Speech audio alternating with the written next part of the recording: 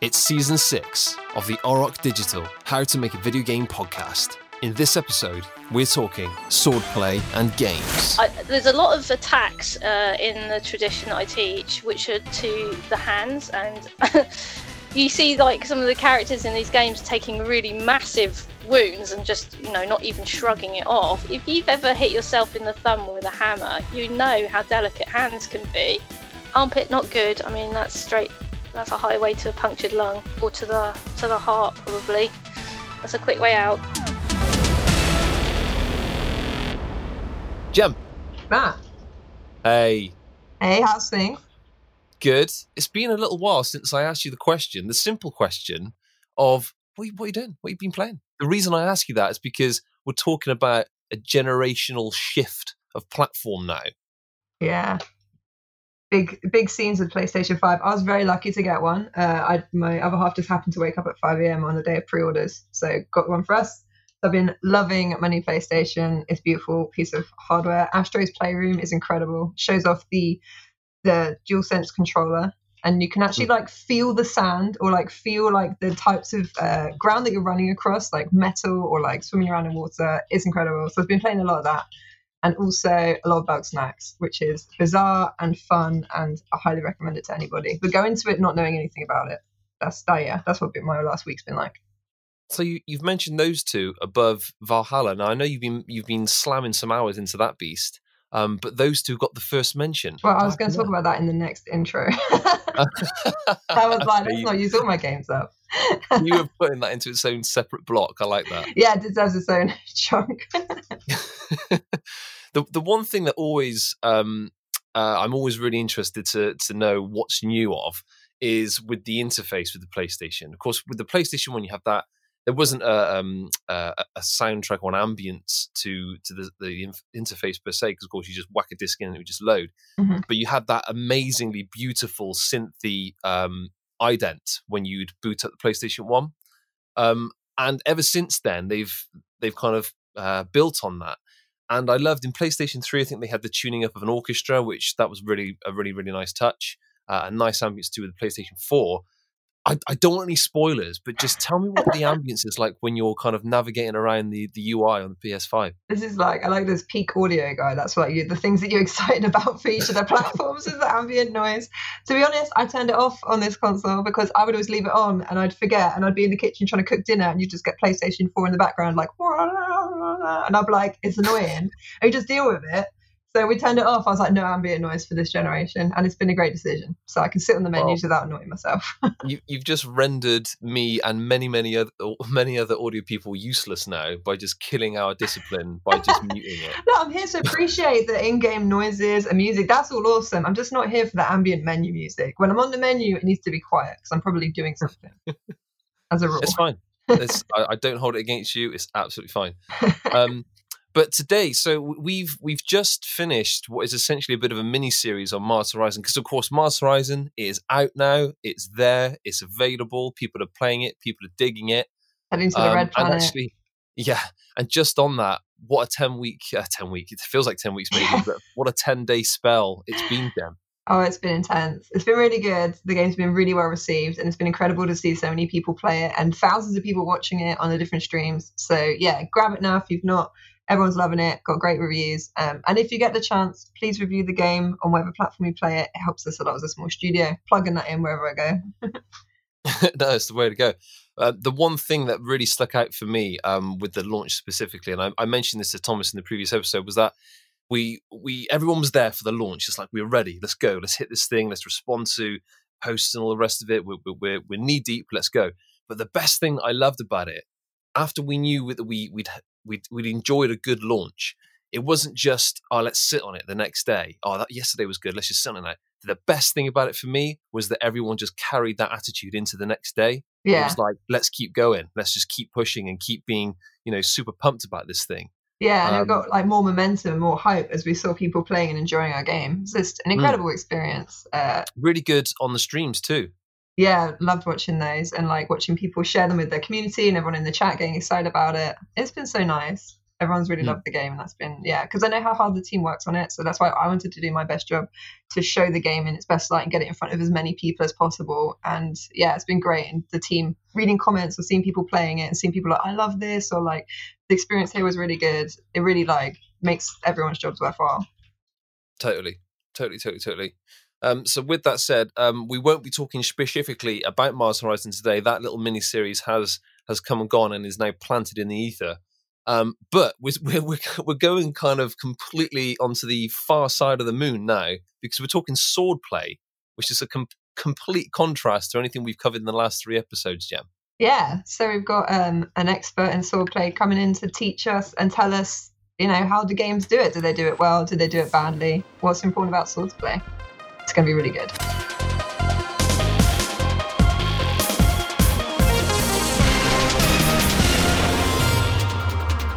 So, Gem, I'd imagine you're probably quite excited today. I am indeed.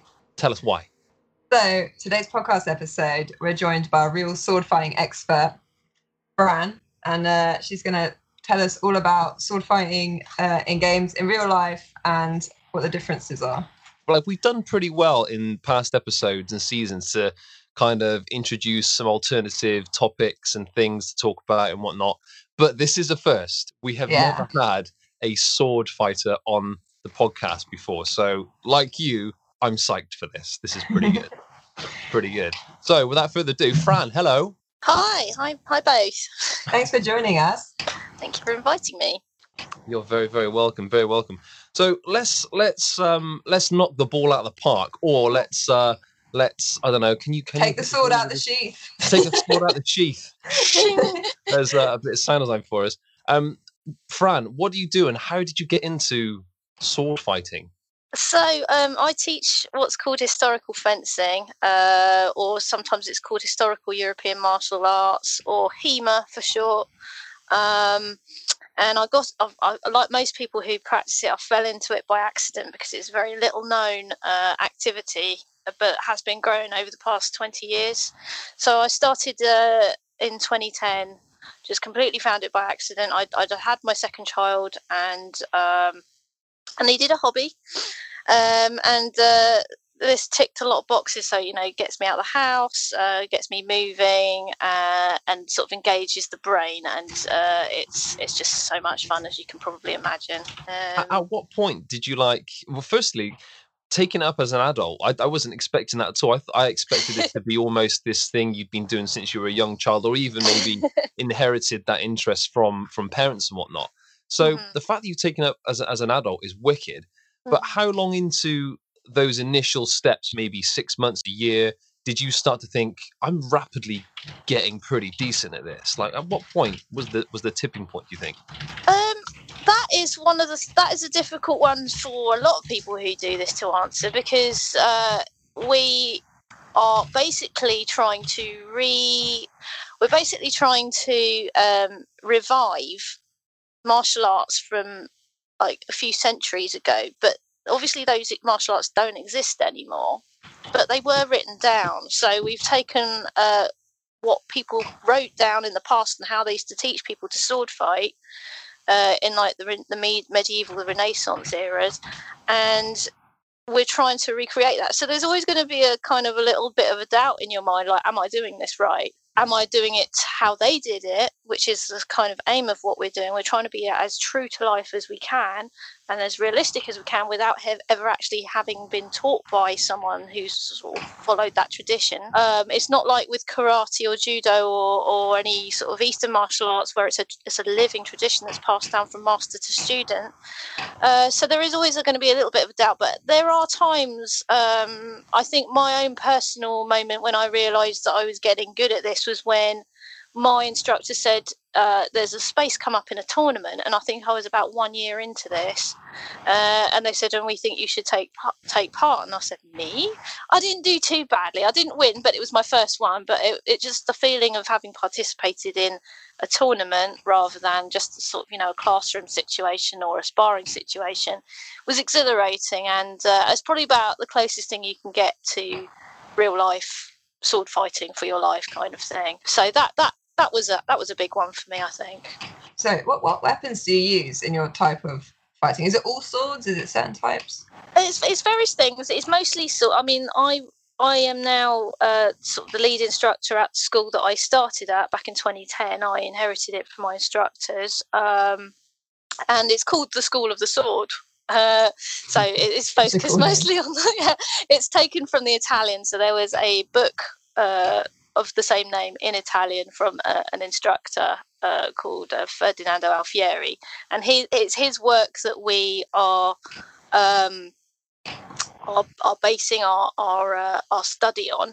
So the eras that we're looking at are Renaissance Italy mostly, although we have recently started to take in medieval Italy as well.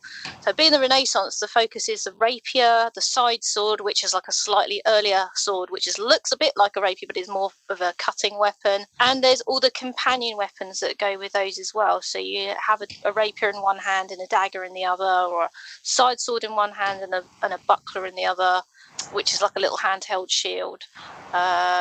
You don't see them much in like films and media and gaming and stuff. Pretty ubiquitous in historical terms. They were around for a very long time. So yeah, we do like dagger fighting. The end of last year, we did a little course on poleaxe. We do, various things as long as they're from that era. We do some sabre as well, so like military sabre, but it is mostly sword fighting, yeah. Awesome. And you mentioned seeing certain weapons in like media and stuff. And you also write fantasy works yourself, don't you? I have written, yeah. How do you adapt your sword skills into those fantasy settings? Well, the reason I took this up in the first place was because I was about to write a fight scene, and I thought I don't know what to do here. Maybe I should get some advice from an expert, and here I am. Awesome. so you know, I fell down a bit of a rabbit hole, and I managed to climb out. So I think what's important when you're as a writer or a filmmaker or a game manufacturer, like when you want to recreate fighting. What you have to try and do, in my opinion, is make it as believable as possible. So that does, that when we say realistic, someone who participates in my hobby, HEMA, I think they can go a bit too far the other way and try and be like ultra realistic and get in there sort of, especially if it's a narrative in a book, they can start describing things that everyday people don't understand, and it gets a bit too technical. So you have to pull it back a bit and not be so tempted to make things ridiculously, you just don't make the characters do things that people wouldn't do. Like they wouldn't put themselves at risk. They wouldn't do crazy things that are just, going to allow themselves to be attacked, or just things that just wouldn't work. So it's about the realism. I think some of the best sword fighting scenes I've read have focused on things like the characters' emotions and their senses during like what is a very adrenalized, very terrifying encounter. You're fighting for your life. You're not, one of the best sword fighting scenes in film is probably from The Princess Bride, but that's not realistic. It's brilliant for telling a story, and it's brilliant for kind of encapsulating loads of different themes of fighting and stuff, and it's fun to watch. But in terms of realism, it's not really on the same page. But yeah, I think in terms of like as a writer, I think what's important is to make the characters do believable stuff. There's a real balance, a crucial balance to maintain then, isn't it? Certainly in films and well, definitely in games as well. Like if you were to choreograph something too high end where it's like super realistic, completely authentic, and all the swords, all the sword fighters out there who do this professionally and whatnot, they're going to get it. But as you say, that might not translate to film or game, especially in games when you're playing it. It needs to be cinematic and it needs to be kind of amplified. But when you're watching that as a specialist yourself, you must be thinking, well, it's very easy to pick it apart because it's not quite, it's either side of the fence almost, so it has to kind of sit nicely in the middle somewhere. Yeah, I think a lot of people who do my activity just cannot, like, we have to look away when we're watching Game of Thrones. We just can't look at the screen because the sword fighting is so awful. It's like, there are dragons, for goodness sake. But yeah, you have to make an impact on your viewer or your reader or your player. So you have to have exciting things in there. And I remember when I had a bunch of people who came to learn sword fighting from me one time, and they were all, oh yeah, I've done this before, I've done stage fighting. I was like, okay, cool, so you know what you're doing. And they're like, yeah. And they watched a bit of people fencing, and they were like, you know what, this is really boring. I was like, is it? They said, yeah, I would expect him to spin at this point or do this at this point. I was like, yeah, but we've got a different aim here. We're actually trying to kill each other. We're not trying to tell a story.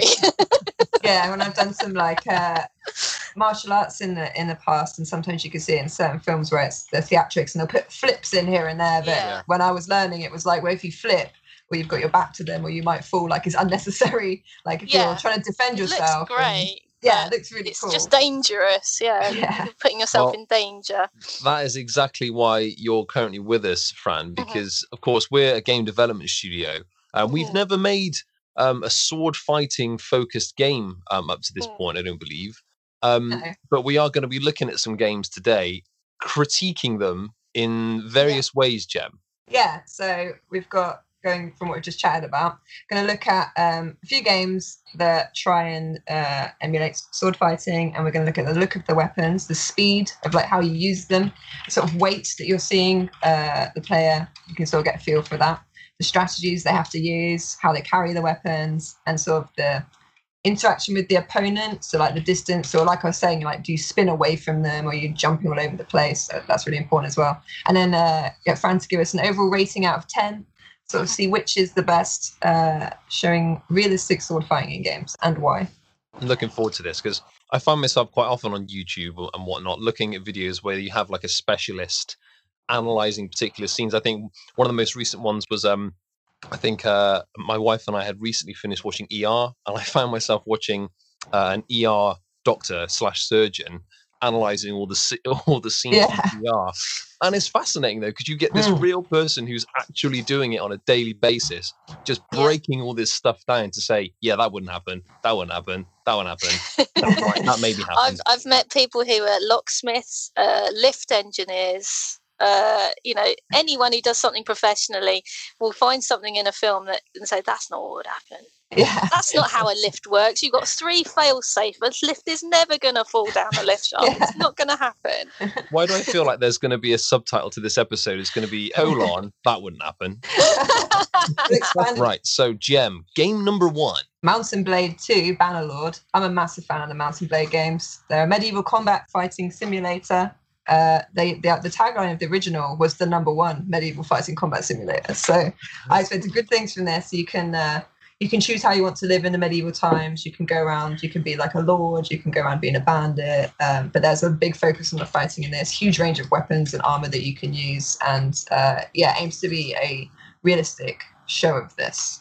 It aims to be a realistic show. Well, I want to know if Fran's going to break this one down and start get things rolling. What do you think of this one, Fran? I liked it. I thought visually it was really good. I mean, in terms of the fact that you can really customize your character and their background and everything. But looking at the gameplay itself, it is very stunning. And I like the feel of it, and it looks very satisfying to play.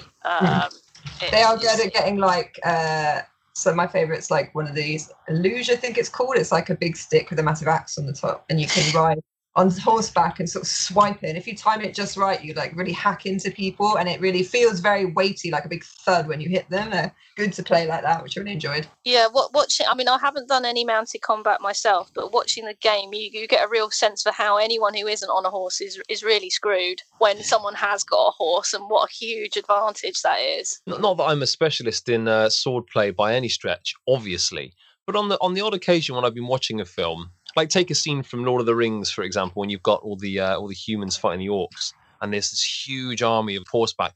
I'm thinking if I'm one-on-one with an orc who's on a horse, I'm thinking I might be able to take that.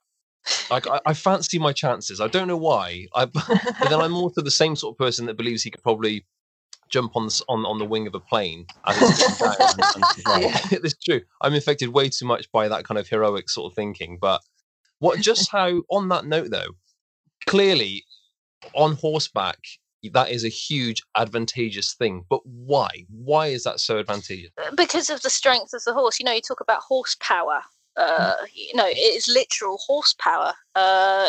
When you when you look at characters, or even just people in real life moving weapons around, it takes a lot of strength and technique to move an object through space. But if you've got basically the engine of a horse to move that enormous, and plus you've got long range, long pole weapons like a lance or an axe or something like this. It just increases the power of that weapon massively. It's just if you were going along in a car and you hit someone with a sword while you were driving down the road in the car, it's going to cause a lot more devastation than if you just ran up to something and hit it with your own bodily strength. It's just you're basically taking on the strength of the horse and applying it to the weapon. And would the tactic there in that particular scenario, would it be to just ride straight for the opponent, or are they slightly to the side of you and your intention is to cause impact with the weapon? Or do you just, because if you've got the horse riding straight towards you, that's they've got that to contend with first, and then there's a weapon coming behind it. Or are you just going for the hit yourself? I mean, I'm not an expert on mounted combat, but I mean, I've interviewed a few people recently who do, and something to bear in mind is the fact that when you're in battle on horseback, the horse is a massive target too. So the rider might not necessarily be the thing that the people on the ground want to attack. It's probably better to just take the mount out. The person on the horse is much more vulnerable. So either the person riding or the beast itself is the target. But I think just watching the gameplay of Mount and Blade, it seemed to be a drive-by seemed to be the best way to do it. So towards a bunch of people, and then away from them as quickly as you can after sort of wreaking as much devastation. Obviously, being outnumbered is a real thing, even if it's just people on foot. There's a kind of argument that goes around HEMA circles, like who would win, a knight on horseback with a lance or 20 peasants with sticks, it's like the chicken-sized horse or the horse-sized chicken kind of thing. Yeah. It's one of those sort of theoretical things that we wouldn't know unless we were actually there, but or people who do a lot of mounted combat would probably be able to tell you that better. But they're just things to consider, like when you are designing games and things, like riding into a bunch of people on horseback. The horse is as much of a target as the person, but also the horse can wreak devastating damage just because it's big and it's a lot heavier than all those much smaller bodies. Yeah, so that is definitely the way that you play it in the game, because if you just keep charging in with your horse at the people, and then it will die, and then you can get overwhelmed by the numbers, so they encourage you to swing by. And yeah, like I said, the weight of these weapons is very good because it really gives you that satisfying thud. And it's quite slow to move the weapons, the long ones especially, which I think is quite important because some games you play and you can swing them around at like a million miles an hour. But they're very heavy things, aren't they? Yes. Pole weapons, they can be. I think what surprises a lot of people about swords in particular is how light they are, because people are accustomed to believing that swords ought to be really heavy, and actually when you say to someone, here's a sword, and they pick it up for the first time, they will say, wow, that's really heavy, isn't it heavy? And it's when you start moving around with these things, it's the sort of the physics aspect of it makes a difference. The horse helps a lot because it allows you to move heavy weapons at speed, which is hard when you're just a human being. Swords tend to be smaller and lighter compared to those things, with the exception of the massive two-handed swords that you see in some of the later games that we're going to look at. They seem relative. They seem light. It's all relative to the person's strengths, I think. Yeah. So overall, then, out of 10, what would you rate Mount and Blade 2? I really liked it. I gave it 8 out of 10. Oh, that's a good score. And I really like that game too, so I feel good. Yeah. So, game number 2, Gem, For Honor. Yeah, so a medieval action melee game. I've not played For Honor, it's on my list. Looks really good. So this is, you do battles again like in Mount and Blade, but it's a lot more focused on the fighting and these sort of like arenas, and there's a lot of like PvP in it. It looks really fun because it's very different fighting AI and fighting another person, because you've got a whole nother load of strategies to take on. So yeah, I remember there being quite a buzz about this game when it was first announced, because it isn't just a case. I haven't played it either myself, unfortunately, but it isn't just a case of just pummeling one of the shoulder buttons to keep swinging your sword and whatnot. Yeah. So with the look at the weapons, then, so how do you think they look, and the speed of like how people are using them? So they look pretty hefty, but then everything in this game is quite outsized. So like the armor people are wearing is very heavy looking. The people themselves are very buff. So if they kind of look right for the game. They're chunky, but everything is quite chunky. Everyone's quite big and strong. As for how it moves, so you consider how big and heavy the weapons are. They're moving pretty quickly through space, but if someone's very strong, they will move things quickly because they've got the speed to move them.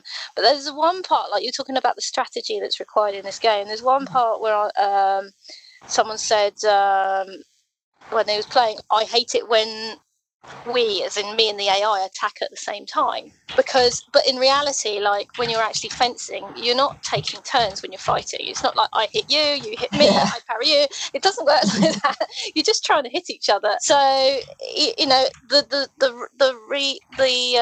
chances of both hitting each other at the same time go right up. The chances of both stabbing each other through the head or whatever and dying simultaneously are pretty high. So that's a kind of sort of realistic aspect, I think. The chances of attacking simultaneously go up if you haven't got that sort of turn-based thing going on. But the other thing is, like, in reality, if someone attacks you and you parry, the moment like you parry someone, that is another opportunity for you to do something even more creative. It's not like, I've blocked your sword, now I can hit you. It's like, I've blocked your sword, I can control your sword, I can thrust you through the neck. It gives you more opportunities to do other more creative things. It's what we call like a second intention. So it's like, I'm deliberately doing this action to get you to do something so I can then exploit it, kind of thing. And at the start of a bout, so say it's a showdown, there's you and another person, and it's a standoff. What is it you're looking for before anyone takes the first swing? Are you looking at foot movement? Are you looking at how exhausted they might be? You're looking for an opening before you've actually... Fencing is like physical chess. So you're trying to think several moves ahead of what the other person's going to do. The thing I find about a lot of these games is it's only what happens in the moment, kind of thing. It's taking into consideration how tired they are, how nervous they are, how nervous you are, how nervous you can make them think you are. Sometimes it pays off to be sort of withdrawn and look like you don't really know what you're doing, and just to get someone to attack you. Sometimes it's better to be more aggressive and come at them, just to sort of shake them up a bit.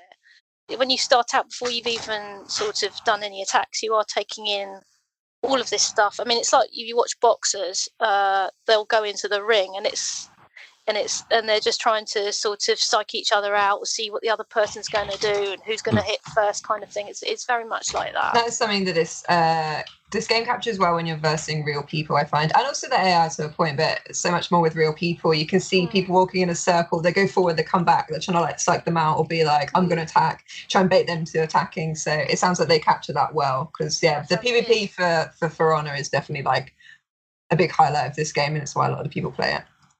So with the strategy as well, were there any other bits that you saw, not just from the AI? I think it also linked you to a PvP one, player versus player.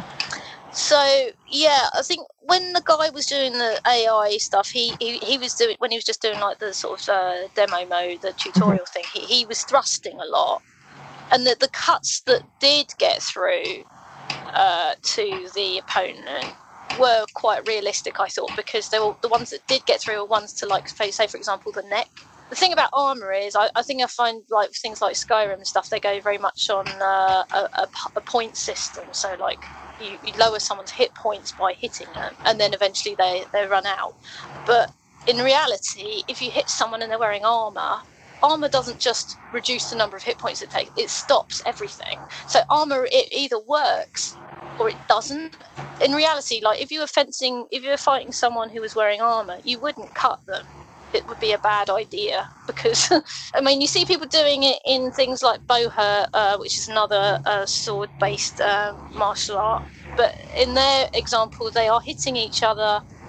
They're not trying to break through each other's armor. They're trying to wear each other down. It's basically MMA but with armor on. So they're trying to. Your objective is to dump the other person on their backside, and then you win, because armor's really good. So what you would be trying to do is get your point in. You'd be trying to get the point of your sword, and you sometimes might have to do what we call half swording. You'd have to grab the sword by the blade with both hands, and try and work the point in to say, I saw it in one of the other games, like through their visor or under their neck piece or into their armpit or into their groin or anywhere where the armor is weak. That would be a better strategy than cutting at someone. There were a lot of large movements, like really big cuts, which look good on screen, but in reality, if you see someone coming at you with a massive cut, you're very tempted to just thrust them, and like attack into them at the same moment and just like stab them through the chest or whatever, and arrest their movement in that way. Yes, when I've done martial arts, they say that try not to do these big broadcasting, sweeping like a punch, because you can see it coming a mile off. You don't want them to know what's coming, really. Okay, so looking at all those bits we've discussed, what would you give a rating for Honor? I liked it. I thought that it was a very, again, it's like very it looks very satisfying in terms of the actions of the weapons on the opponent. Like some games you play and the sword kind of goes through the person than actually hitting them, if you know what I mean. So I again gave that one an 8 out of 10. Yeah, that's on my to-play list. It does look really fun. Meaty fighting. Meaty thwacking, yeah. Yeah, that's what I want.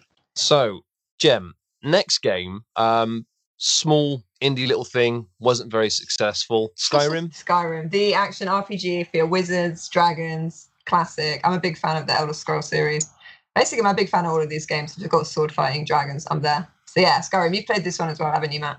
I have, yeah. This is one of the few fantasy-based games I've actually played to death and have finished. Well done me. It doesn't happen very often. It's a long game. That's an achievement. It's a beef of a game. But I guess the one thing that always struck me with Skyrim, specifically on the swordplay front, was that I was a bit of a brute. I always played it as a brute, so it was big shield, big sword. That was my thing. The thing I'm really interested to know, and it's not even related to the swords, how much of an offensive weapon can a shield be? Because of course it's a defensive weapon, I guess, for the most part. But surely that could be quite deceptive if you use that as an offensive weapon alongside a sword. Yeah, I mean, I teach sword and buckler. So as a buckler, I mentioned earlier, is like a small sort of dinner plate sized shield that you hold in your hand rather than wear on your forearm, kind of thing. And absolutely, there are examples where you can use that to punch people, either with the rim or the boss, where your knuckles are. So that could be pretty devastating in and of itself, just to be knocked by one of those. So absolutely, I mean, it's like a very beefed up set of brass knuckles, I guess, compared to used in conjunction with a sword is very effective, which is why it was used in sort of civilian settings, in civilian fighting in Europe in the Renaissance era for such a long time, and the medieval period as well.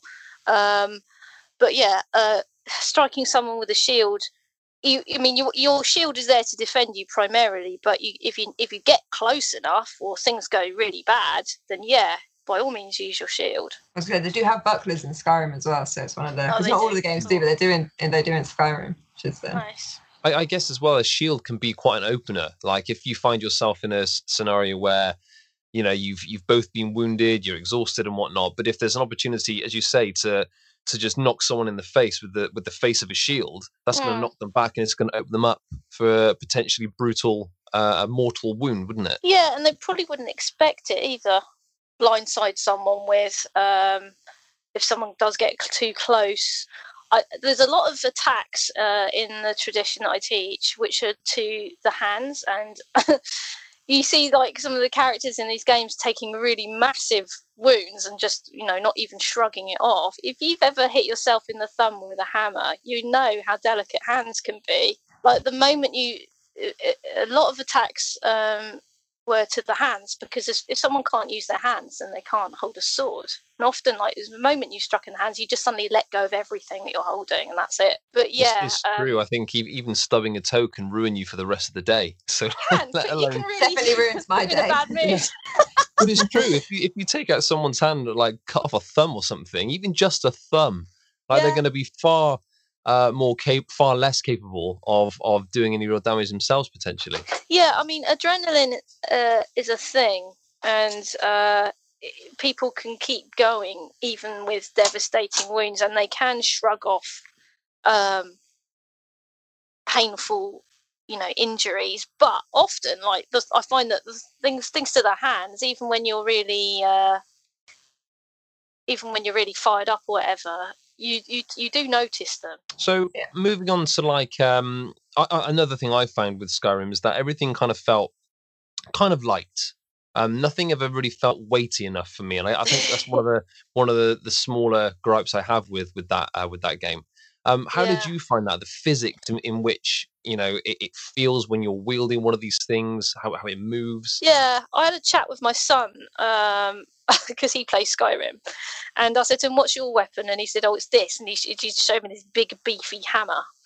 And I was like, well, why do you use that? And he said, because it causes loads of damage. And I said, you don't use a sword? He said, nah, this one does all the damage. So, and then even that, like, moves around. I don't know what the sort of weight, what things are weighed in Skyrim. It just gives you a number. It doesn't tell you if it's kilos or pounds or whatever. But this thing looked pretty beefy. I think this hammer was 26 units of weight. And a dagger is 1. But he was saying... So, yeah, I was looking at it like they do... regardless of the size of the weapon, they do move pretty fast, so that you don't really get a sense for anything having a proportion in terms of how it is to handle. Everything moves the same speed. It doesn't seem to weigh all that much for its size. But the look of the weapons, they didn't look too hefty for what they were. But something he pointed out to me, he says it doesn't matter what weapon you've got, everything can decapitate someone.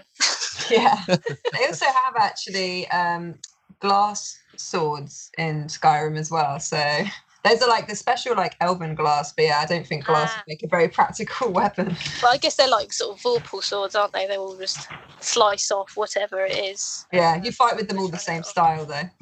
Oh, it's all the wave same. it around. Yeah, I mean, well, it's like strength is important. If you're really strong, you can move the weapon more easily. But technique is important too, which is why we learn stuff. How people used to fence in the past, because the technique is like, if all things being equal, if everyone is equally buff and equally fast and strong, the person who's got the better technique is going to win. I don't think it's that easy to convey in gaming, like superior technique or anything. So what they try and do is they make up for it with speed or strength. So you'll have like a character who's very strong, wielding a big weapon, or a character who's very small, being very fast. So like that's how they make up for it. Just kind of semi-linked to what you're saying then, I've got a bit of a chicken or egg sort of question.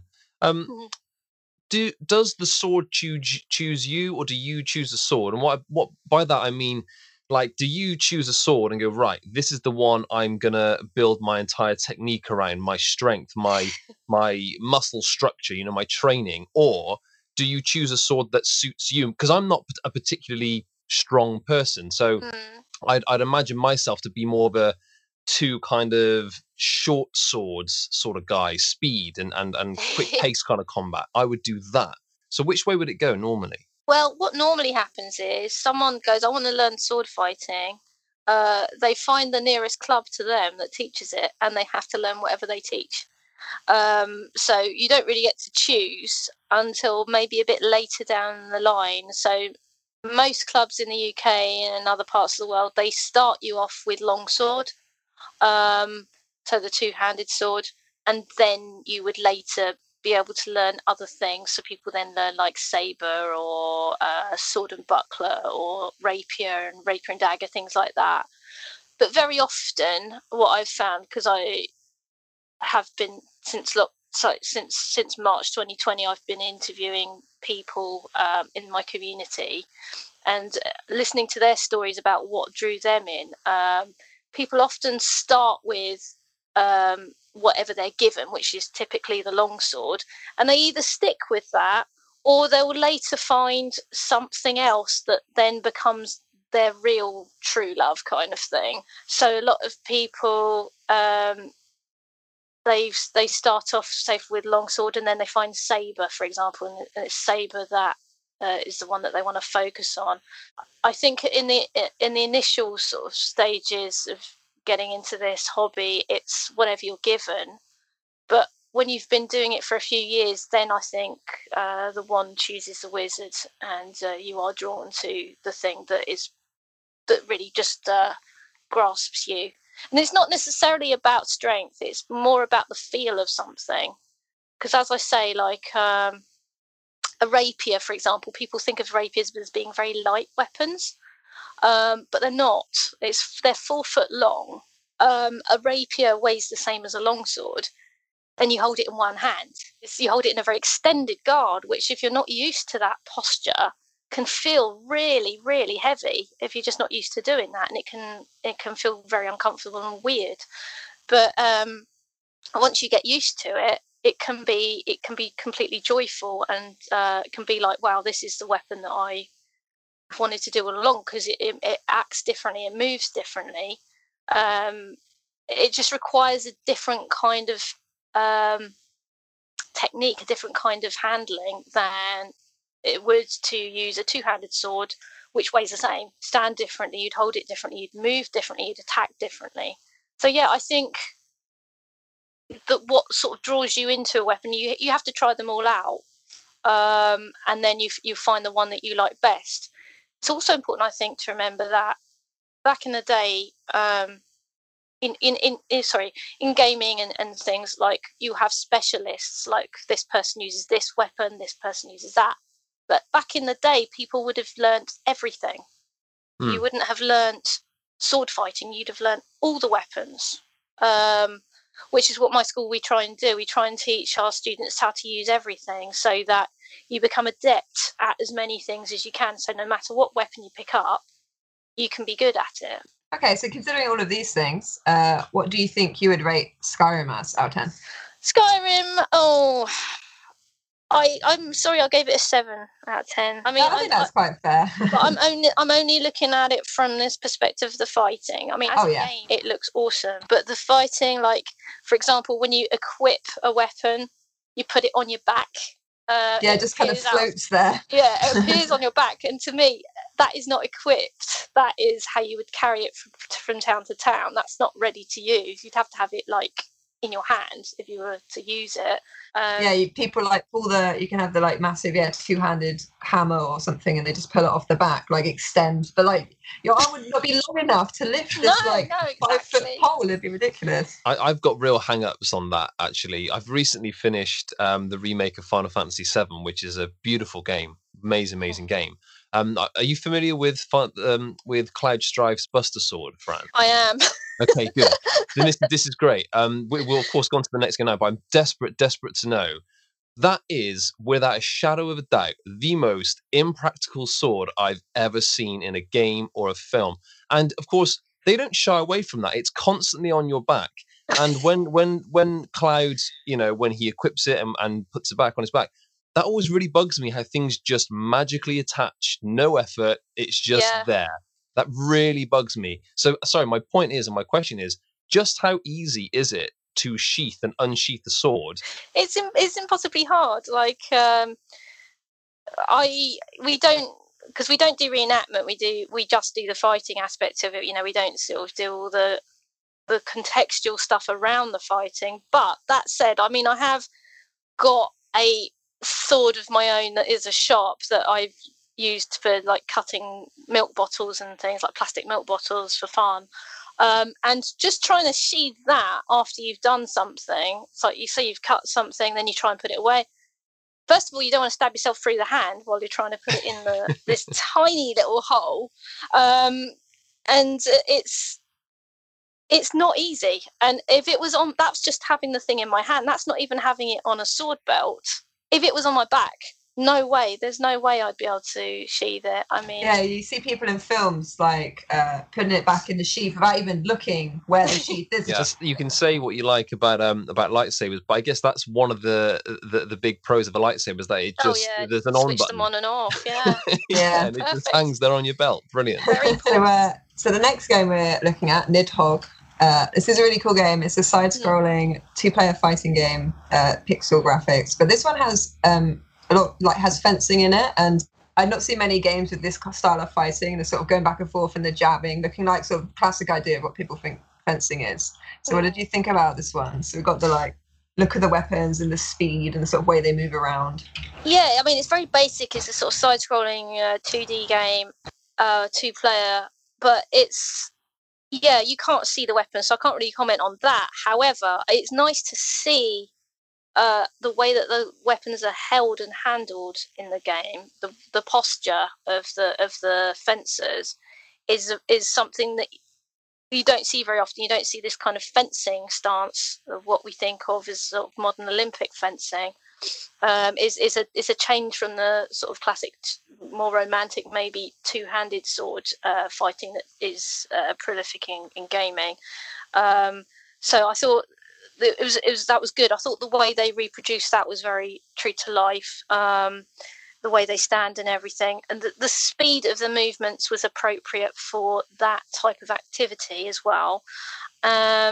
And I talking about the weight of the weapon, I think I just mentioned this just now, but yeah, people do assume that these swords are light, and they're not.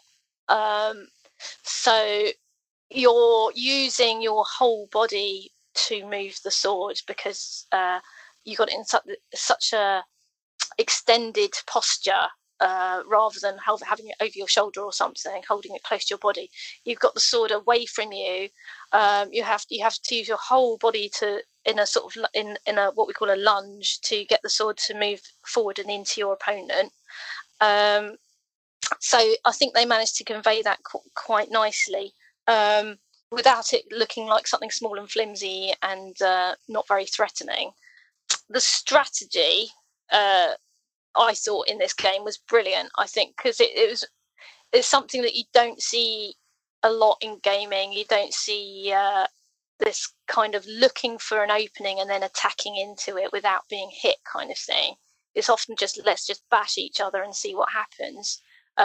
Here it's a lot more decisive movements, like, okay, I can strike underneath their weapon here, and if I move at the right time, I can strike them. And that's makes it a lot more like fencing, as you say, a lot more like sports fencing than just sort of hit and hope type of fighting. Yeah, it's very psychological, back and forth, and trying to bait people out. It's very fast when you get going with this game, and both you know what you're doing. It's really good fun. Yeah, I think it's out of all of them so far, I think this was probably the most realistic in terms of the way, like you say, you're trying to draw someone out with your movements. You're using strategy, and it's that psychological aspect of movement, in terms of trying to sort of get someone to guess what your intentions are, that kind of thing. I thought it was good. Yeah, although people do fall down dead after one hit in this game, so yeah. That wasn't so much. they explode. It's sort of exploding bags of blood when you strike them. Every hit is like the best hit ever, straight to the neck. Yeah, like the interaction with opponent. Yeah, they do fall down dead and explode after just one thrust. Whereas, like in real life, someone can take quite a few blows before they succumb to blood loss or internal organ damage or whatever. But it's I don't know that from experience. That's just I was just thinking back to something you said earlier in the episode, actually, and how so much it would ruin my day if someone stabbed me in the armpit with a sword. That just sounds like the worst thing ever. I mean, of course, getting stabbed anywhere I can imagine to be pretty horrible. Yeah. But in the armpit, just I don't know. There's something about those two things: getting stabbed in the armpit. Yeah. Armpit not good. I mean, that's a highway to a punctured lung or to the heart, probably. That's a quick way out. Yeah, that one sounds painful. So for that one, I guess quite a decent score for Nidhogg, maybe. Yeah, I liked it. The exploding dead bodies, maybe not so much, but 8 out of 10 for the strategy and sort of the fact that it's a different way of fighting compared to other games. Even though it's 2D, it worked really, really well. Yeah, I was surprised at like how great the fighting felt when I played this, considering the 2D-ness. That's something that you find a lot in games that tend to have a lot more of a stylistic approach to their graphical content and what. So this one's quite limited in what it offers graphically, but then that forces or allows for a lot more creativity in other areas of the game. So would the game be as effective if it had top-notch, high-end graphics? Dunno. There's a charm to that, and it allows the rest of it to breathe for me. I think you're right. I think it might get a bit too busy if you put fancy graphics in there. It is. It all comes down to the simple purity of who can hit the other person first kind of thing. So, Gem. Bit of a behemoth, this one. Witcher 3. Oh, such a good game. Potentially my favourite game ever.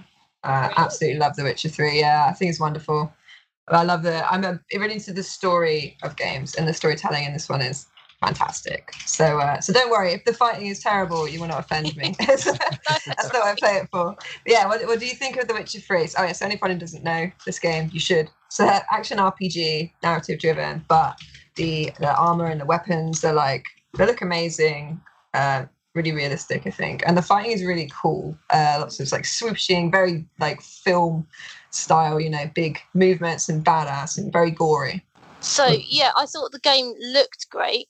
The aesthetics are really pleasing, and like the landscape and everything, and the characters and their outfits and things. So the actual weapons themselves, they don't look too bad. I mean, Geralt has basically got a long sword with some embellishment on it. It isn't a ridiculous, oversized fantasy sword or anything. The speed at which they move is good, and it doesn't seem overly heavy. And the way of playing it is the way of playing the fighting aspect of it was, in terms of strategy, is you're blocking their attack, or you void their attack, you dodge their attack, or you can counter, which is a nice thing to have. So if someone goes to attack you, you can counter into them, so you can attack back. Now, what was nice about this is it's realistic because it's risky. If someone attacks you, you can, and you don't like just avoid them or block them, and you decide to attack back, there's a chance that you will get hit. And I think that's what they do quite nicely here. That's what makes it realistic, because that's what it's like in real life. The things that they lose out on are, he's constantly spinning, he's constantly doing roly-polies everywhere. It looks lovely. I mean, it looks fantastic, and you do have to say, like, shut up, Fran. No, not at all. But yeah, it's ridiculous. Like, same with martial arts. Like, you wouldn't roll around all the time, because it's like, now you're vulnerable, now you're on the floor again. Not advisable. And they do that nice sort of slow-mo recap of the last hit he did on the guy, and I'm saying to the other guy, he should have stabbed him in the ribs at that point, instead of just standing there admiring his lovely white hair. Like, just kill him. So he's spinning through space and stabbing things. His opponents are standing there being dazzled when he does a lot of extraneous things that he really doesn't have to do. And of course, there's the famous two swords on the back thing.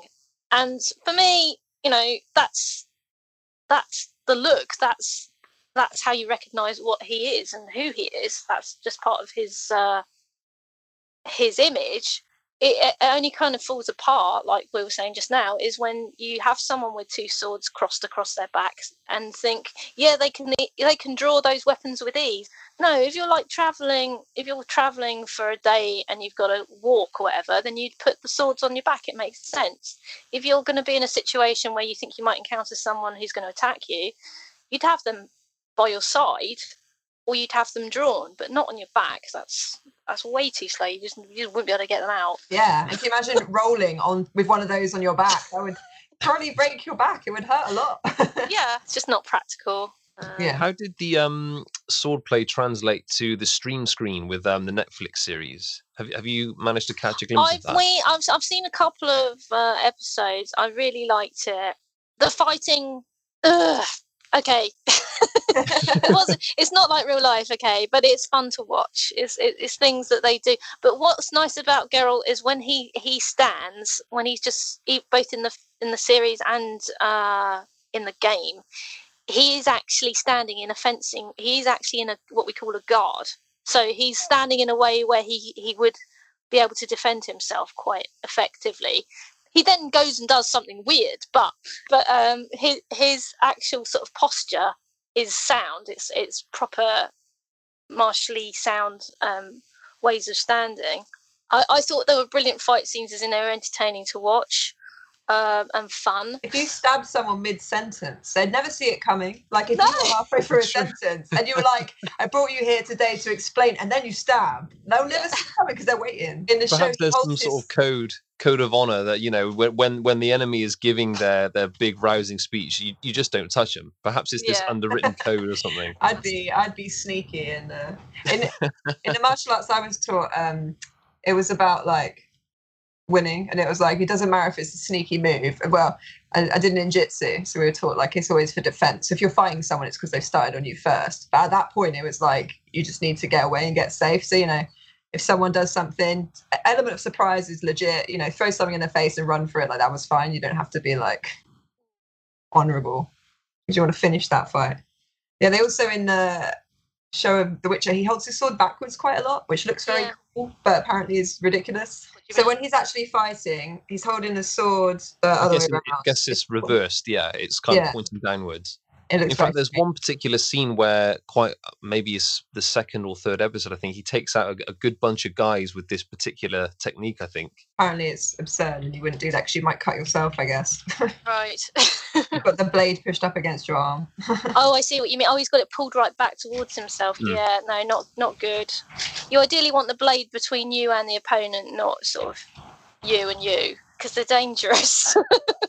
You want to sort of keep a good distance. That's a good point, actually. And I guess controlling the space between you and your opponent is just as important, if not more important, than actually striking with a blow. Because if you control that space, then I compare this a lot to, I watch a lot of boxing and MMA, and the way in which you control the actual octagon or the boxing ring is as a huge tactic. Yeah. You don't want to. You want to keep a space around yourself. I found with a lot of these games, the characters do seem to be very much up in each other's grills a lot, and then doing these massive sweeping movements, which don't make a lot of sense when you're that close to someone. If you're that close to someone, you wouldn't fence in that way. You do a lot more sort of close quarter type of stuff. You do a lot more stabby, grapply things. But if someone is at a distance, then you would, the big sweeping cuts make sense because someone is not going to rush in only to get struck by, a large sweeping blow.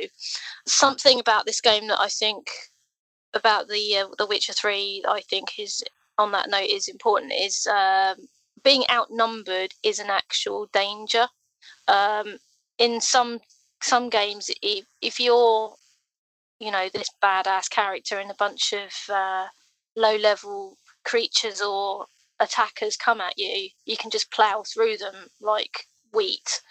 Whereas in reality, if you're facing more than one attacker, your risk of being injured or killed goes right up. So being outnumbered in The Witcher 3 is an actual real danger, because like you can be outnumbered and outswarmed by people, even if they're very weak opponents. Their sort of combined power can bring you down, which I think is quite a good thing to have, and it does make it sort of a bit more threatening than these things can be. Yeah. Okay, so taking all this stuff into account then, you don't have to give a good score just because it's one of my favourite games. Would you give The Witcher?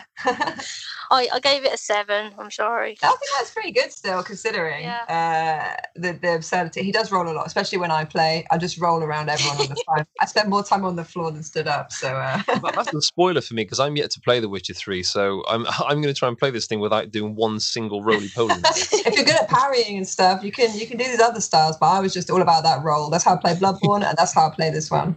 So the last game we're looking at today is Mordhau. I think that's how I pronounce it. Another multiplayer medieval fighting PvP game. I think this one's really cool, and the fighting looks really awesome in this one. But what did you think on this one, Fran? Well, I just want to say Mordhau is actually the name of a strike, an attack in medieval German longsword. It means death strike. So the way you would do it is with a two-handed sword is where you would grasp the sword by the blade with two hands, and you would strike your opponent with the pommel, so the handle of the sword. You'd hit them to the head or to the sternum, sort of break their rib cage.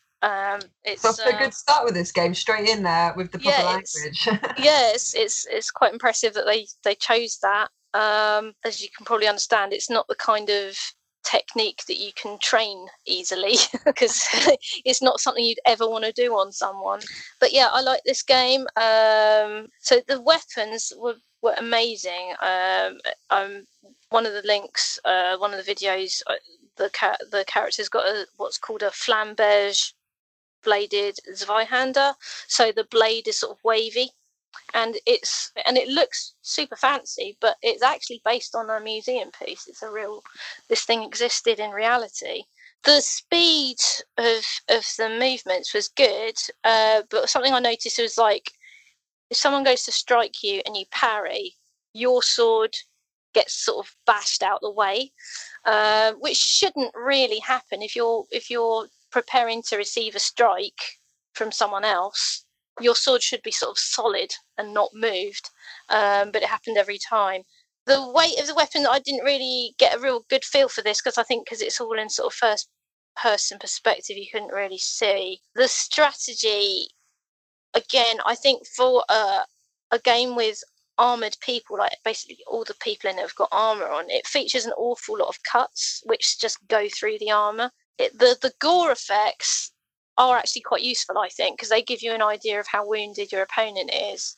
If like you cut someone and they just don't react, they just got blood all over them, and they're like, let's carry on, and they just keep going, like even if it's your fencing master and you've chopped through his head kind of thing. So the cuts seem to go through the armor far too easily. Like I say, armor works or it doesn't, but it shouldn't be that paper thin. Things should bounce off of armor, and it should be hard to get round. But like the gore was nice, because it lets you know how injured they are, but the reactions of the characters don't really fit with that. They just carry on. Maybe they're just really highly adrenalized, I don't know, or just super angry, I don't know. It's just a scratch, it's just a flesh wound. So I liked it I liked it just for the look.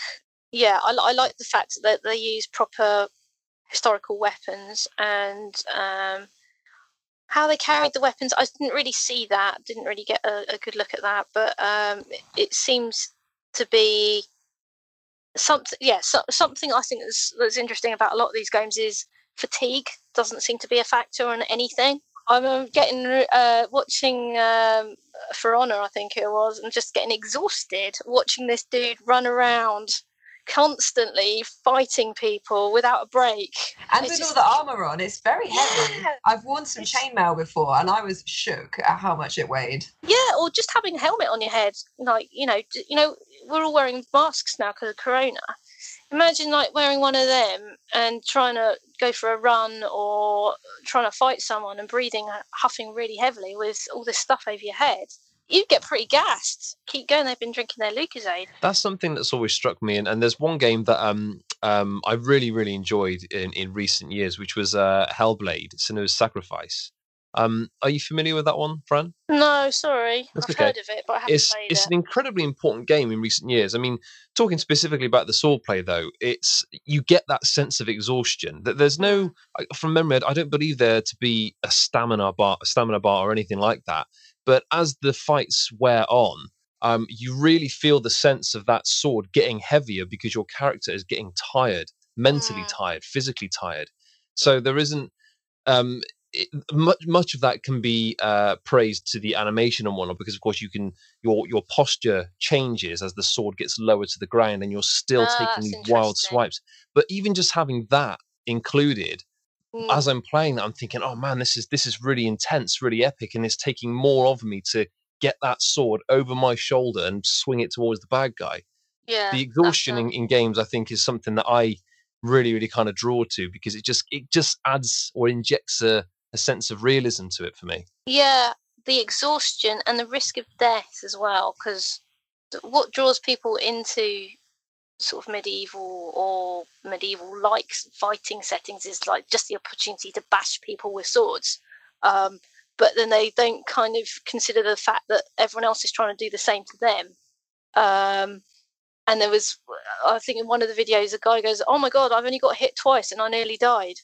And it's like, well, you think about it, that's quite realistic. Yeah. Yeah, the exhaustion of fighting is something that isn't replicated in gaming. And maybe people just don't want that. Maybe they don't want to just keep going. Maybe it's not that appealing. I don't know. But it's always like you see the opponents getting tired often, but the actual players, no. So in terms of the rating then for Mordhau, how are we rating this one? Part of me is hoping it gets less than a 7 out of 10, because we've been pretty generous. Well, I did see some other games, and I thought that my friends were like, "Oh yeah, play this one," and I thought, "No, I don't like that. It's silly." But the ones that you've chosen for me to look at have all been really cool. So I don't know. I think what stands out for me with Mordhau is the fact that they are aesthetically on point. And just the name Mordhau I thought was cool because it is an actual fighting term. But then again, it's where it falls down is the fact that armor is basically useless, and cutting and people don't respond to being wounded other than when they finally just fall down. So I don't know. I think I'll have to give it a similar to the last one. I think I'll give it a 7. Strong 7. Yeah, because I did think, I did like it, but it's just, Yeah, I did try and go for games that like were trying to emulate different parts of real sword fighting which I think is quite good. So if we're looking at that, I was going to say like which is the best game, but I think if we look back at what we've talked about and scored, it depends what you're looking for, I suppose. Like if you want to get historical accuracy, maybe Mordhau, and you can look at the actual weapons, but if you want to really capture the like psychological elements of sword fighting, maybe you'd go for Nidhogg. And if you want dragons, then you go for Skyrim. Dragons, go for Skyrim or cheese. I think they're all really good, but like in different ways. And then Mount and Blade has got history in another way, where you can have sieges and you can also learn about the different hierarchies, the lords and sort of vassals, stuff like that. There was a part where a guy was doing just a battle, and he said, "Oh my God, I've been waiting my whole life for a game like this. This is the kind of game that we want." I think just that being in the middle of a battlefield kind of thing, and then he's like, "Oh, I've died." Accurate representation. Not many people are on the battlefield very long. Yeah, it's very, very accurate. So yeah, you die very easily, but it looks amazing and it feels amazing. So to conclude then, in your honest opinion, Fran, what is the game that gets it right? Which one would you say is the one that absolutely nails it for you? Oh gosh, well, let's start from what doesn't. Not The Witcher. Sorry. Nidhogg is like a 1-on-1, isn't it? So it's not. I don't know. If you're looking for what replicates fighting to the death, or what replicates the sort of psychological aspects of fencing, I don't know. It varies. But the one I think that looks the most enjoyable out of all of them is. Oh god, it's gonna be one of the first two. I think I'm going to go for Mountain Blade. Yeah. One of my favourites. I do love Mountain Blade. It's a damn good game. And you can make your own symbol to go on your flag and all your shields. And I had this horse with really long legs, all in pink and purple. I was riding into battle with my weirdly long-legged horse. I was like, oh, the symbol of me. So, yeah, it's a good one. So heard it here first. Our sword experts recommended Mountain Blade. And I also recommend it. Top game. Very good. All of a sudden, Steam sales are just going to shoot through the roof. They're going to have a huge spike, of which we should absolutely take a percentage. Well deserved. It looks fun. If I wanted to play one, I think I'd want to play that one. So yeah, I'd go for that one. Brilliant. Well, thanks so much for joining us, Fran. It's been awesome to have the inside of a real sword fighting pro. Cool. So cool. Thank you for asking. Yeah, it's been an absolute joy. There you go. Swords, video games, done. No, it was awesome. And as a history student, I did history at uni. I loved learning about medieval, the way people actually lived. And so for me, seeing that pulled into games, whether it's through just the lifestyles or through when people are fighting and stuff and the different armors and weapons. Yeah, I just love it. So it's awesome to talk to someone who knows all about that stuff and can give more background on it. This presents me with an interesting problem, though, Jem. Mm-hmm. Everything's a problem. So, I bought The Witcher 3, and I know that, to get the best out of it, I need to invest probably about, I don't know, 1 billion hours or something, which I can't do.